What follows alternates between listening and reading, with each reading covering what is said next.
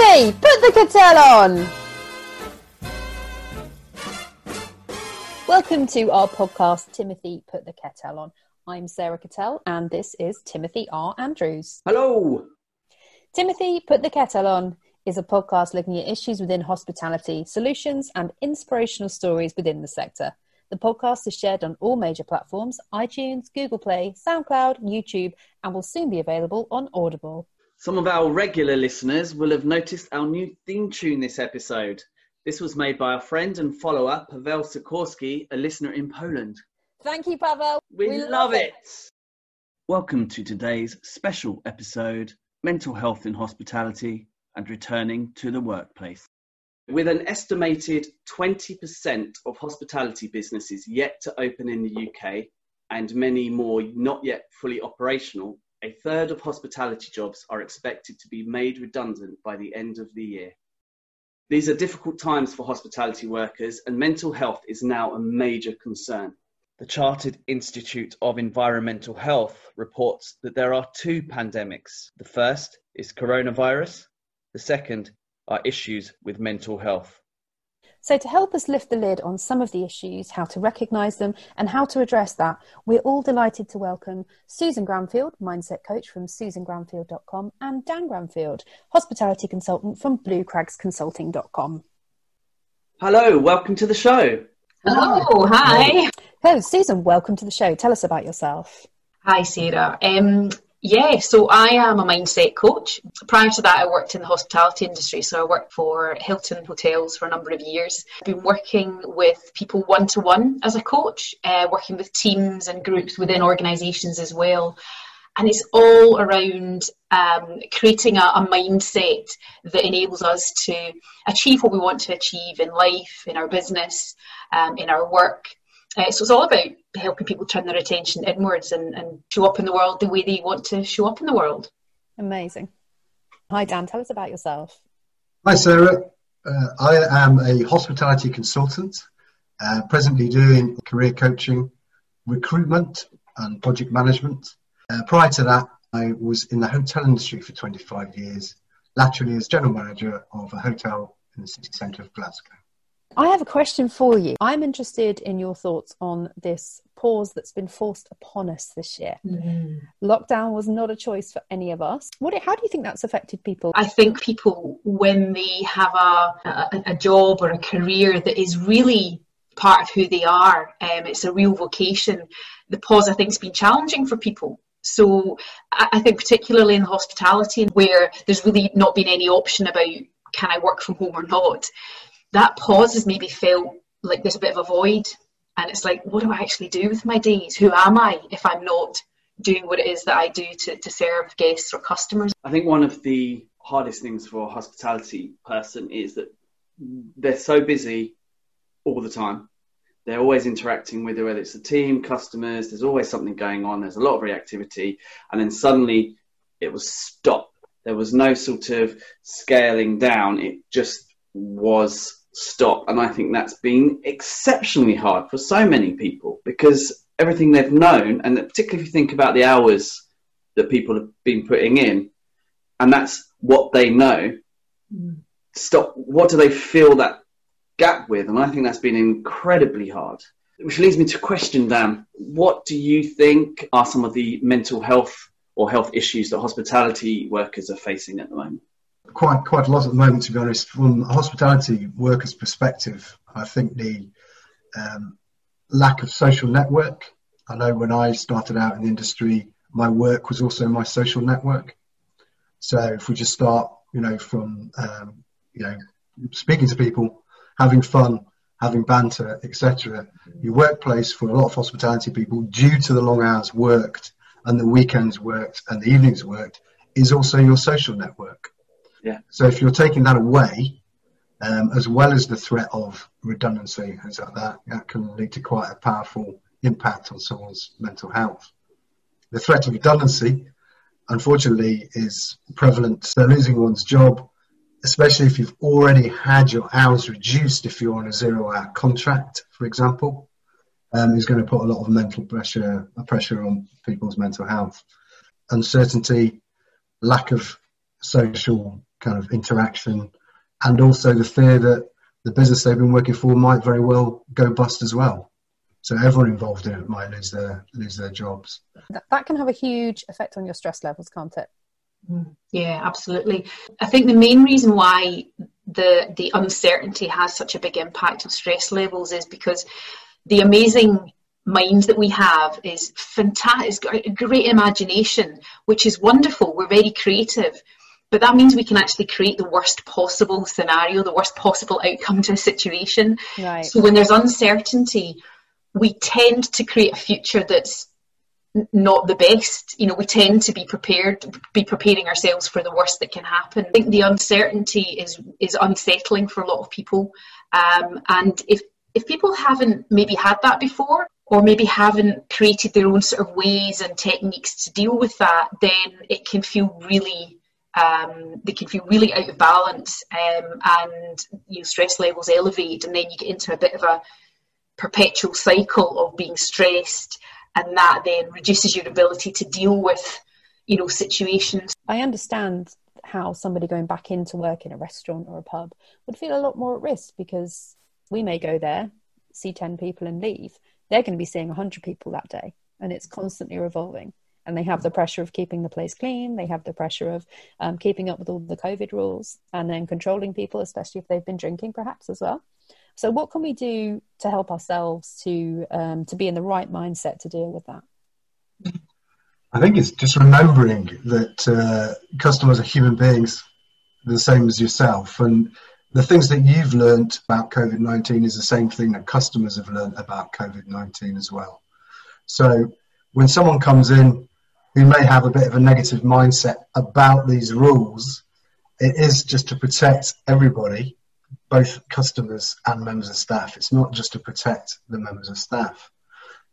Also, leadership is going to be really key here, from management and supervisory level, in the way that members of staff are encouraged to deal with customers, especially if there is the odd flashpoint related to COVID rules, things like that as well.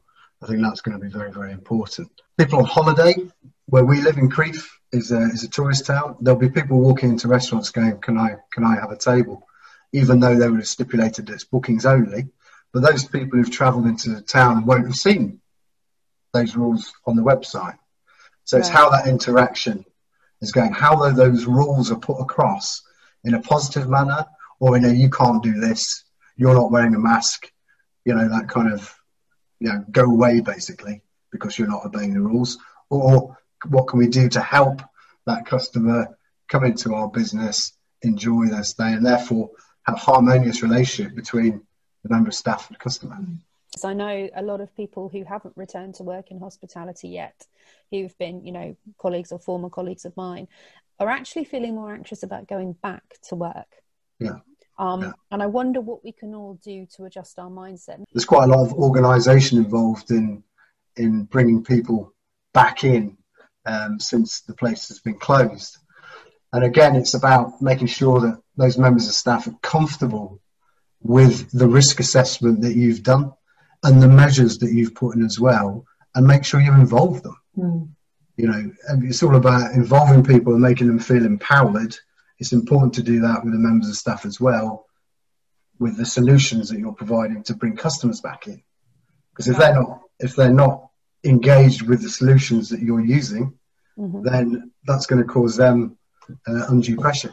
Yeah, I think your question's an interesting one, Sarah, because unlike a lot of industries, the people working in hospitality, it's almost that sense of I don't have a choice. I either go to my place of work to get paid, or I don't, and I don't get paid. There's no working from home option. So the real threat of the virus itself and catching it is, at a very basic level, human beings want to protect themselves. And if there's a virus out there that we might get, we might get ill from, then clearly that's going to be playing on people's minds. So in terms of mindset about going back to work, when you've got this sense of I have to because I need to earn money, and maybe I want to because I want to do my work again, there's definitely something about having the courage to really engage in a dialogue with your employer. If you are a member of staff, if you're in management, you make the decisions. But but to say whether you feel safe or not,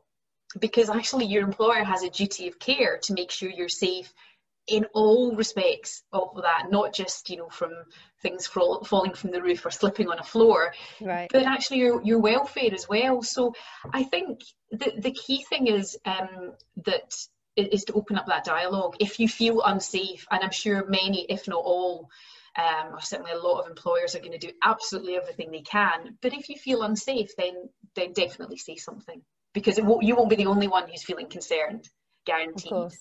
Yeah, no, that's really good advice. Have you been approached, Dan, by anybody from a managerial guidance point of view with regards to that? I've had some conversations with colleagues who are still working for the hotel company that I used to work for, and we've talked about both the way staff kind of mental health is monitored. Right. They should be doing it anyway, whether there's a pandemic or not. These days especially. So, one of my concerns about mental health first aid, which I think is fantastic and is a great thing, but it's all levels: management, supervisor, member of staff. So when you appoint someone responsible for keeping an eye out for people's mental health, if they're a junior member of staff and they can see that their general manager's falling apart, are they going to be able to do anything about that? So we need levels. So talking to a colleague of friend who manages a hotel in Livingston, not far from Edinburgh, and we were talking about we need people who are aware of that in all levels of the hotel's kind of hierarchy.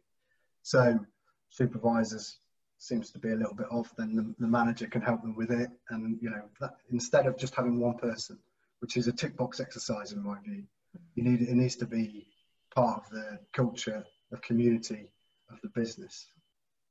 I think in all industries and all organisations that I work with and have worked with, there's one thing that's quite a common theme, which is there's a perception that the people at the top of the organisation are okay. They're getting paid the bigger salaries, they get to make the rules to a certain extent. Actually, it's a really lonely place to be a lot of the time, and they are human beings just like anyone is who has their home life, which we've all got our own variations of challenges we've had in our own home lives in this situation. Absolutely up and down and across. It's a really good point in that it's not all one way down. Your managers, your owners could be suffering as well. If we can remember, we're all human beings, and just really be looking out for each other. I think we all have a big responsibility in hospitality, actually, to almost be the unifying force between, for the whole country, really, to start obeying the rules about going out and about wearing masks, because it really is up to us as an industry to bring back the fun factor to life. No one's been out, and we all want to go out, but it's how we approach that, is that we can be just this huge tool to bring people back together outside of their own homes, but also have a great time. This is the end of this week's podcast. We hope you join us for part 2 next time. So if you are struggling with your mental health right now and you do need some help, you can contact Samaritans. You can call them free on 116 123. You can also call Hospitality Action on 0808 802 0282, and the website is hospitalityaction.org.uk. Remember, you are not alone. Thank you for listening. Please share, subscribe and like. We look forward to you joining us in the next episode of Timothy, Put the Kettel On, available on iTunes, SoundCloud, Google Play and YouTube.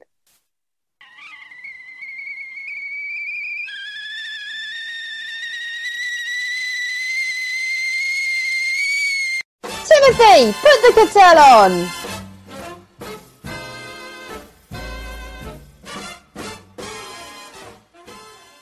This July 4th, celebrate the spirit of freedom and comfort with Minky Couture blankets. Wrap yourself in the softness of luxury Minky fabric as you cozy up under the stars and stripes. Our blankets are designed to ignite your patriotic pride and keep you warm all night long. From backyard barbecues to fireworks in the sky, make every moment memorable with Minky Couture. Indulge in the ultimate comfort and style this Independence Day. Visit us at minkycouture.com or your nearest store today and embrace the true essence of July 4th with Minky Couture blankets. Freedom has never felt so cozy.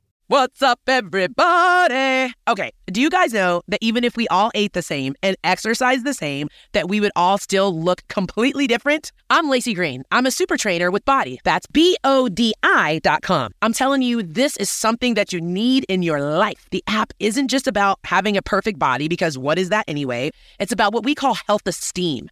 Feeling good about yourself right now, just as you are, as you work on the person you are becoming. Using Body's tools to find your version of happy and healthy. Body isn't just some software. It's people. It's trainers, nutrition, and mindset experts, and a community of other people just like you and me. And they even have my program for beginners only, which you have to try even if you've never worked out a day in your life. I'll get you off the couch and started on day one, finding the joy and dropping the judgment. And don't take my word for it. You can try it for free right now for 14 days at body.com. That's body with an I.com. Let's get up, get moving, and feel good. Woo!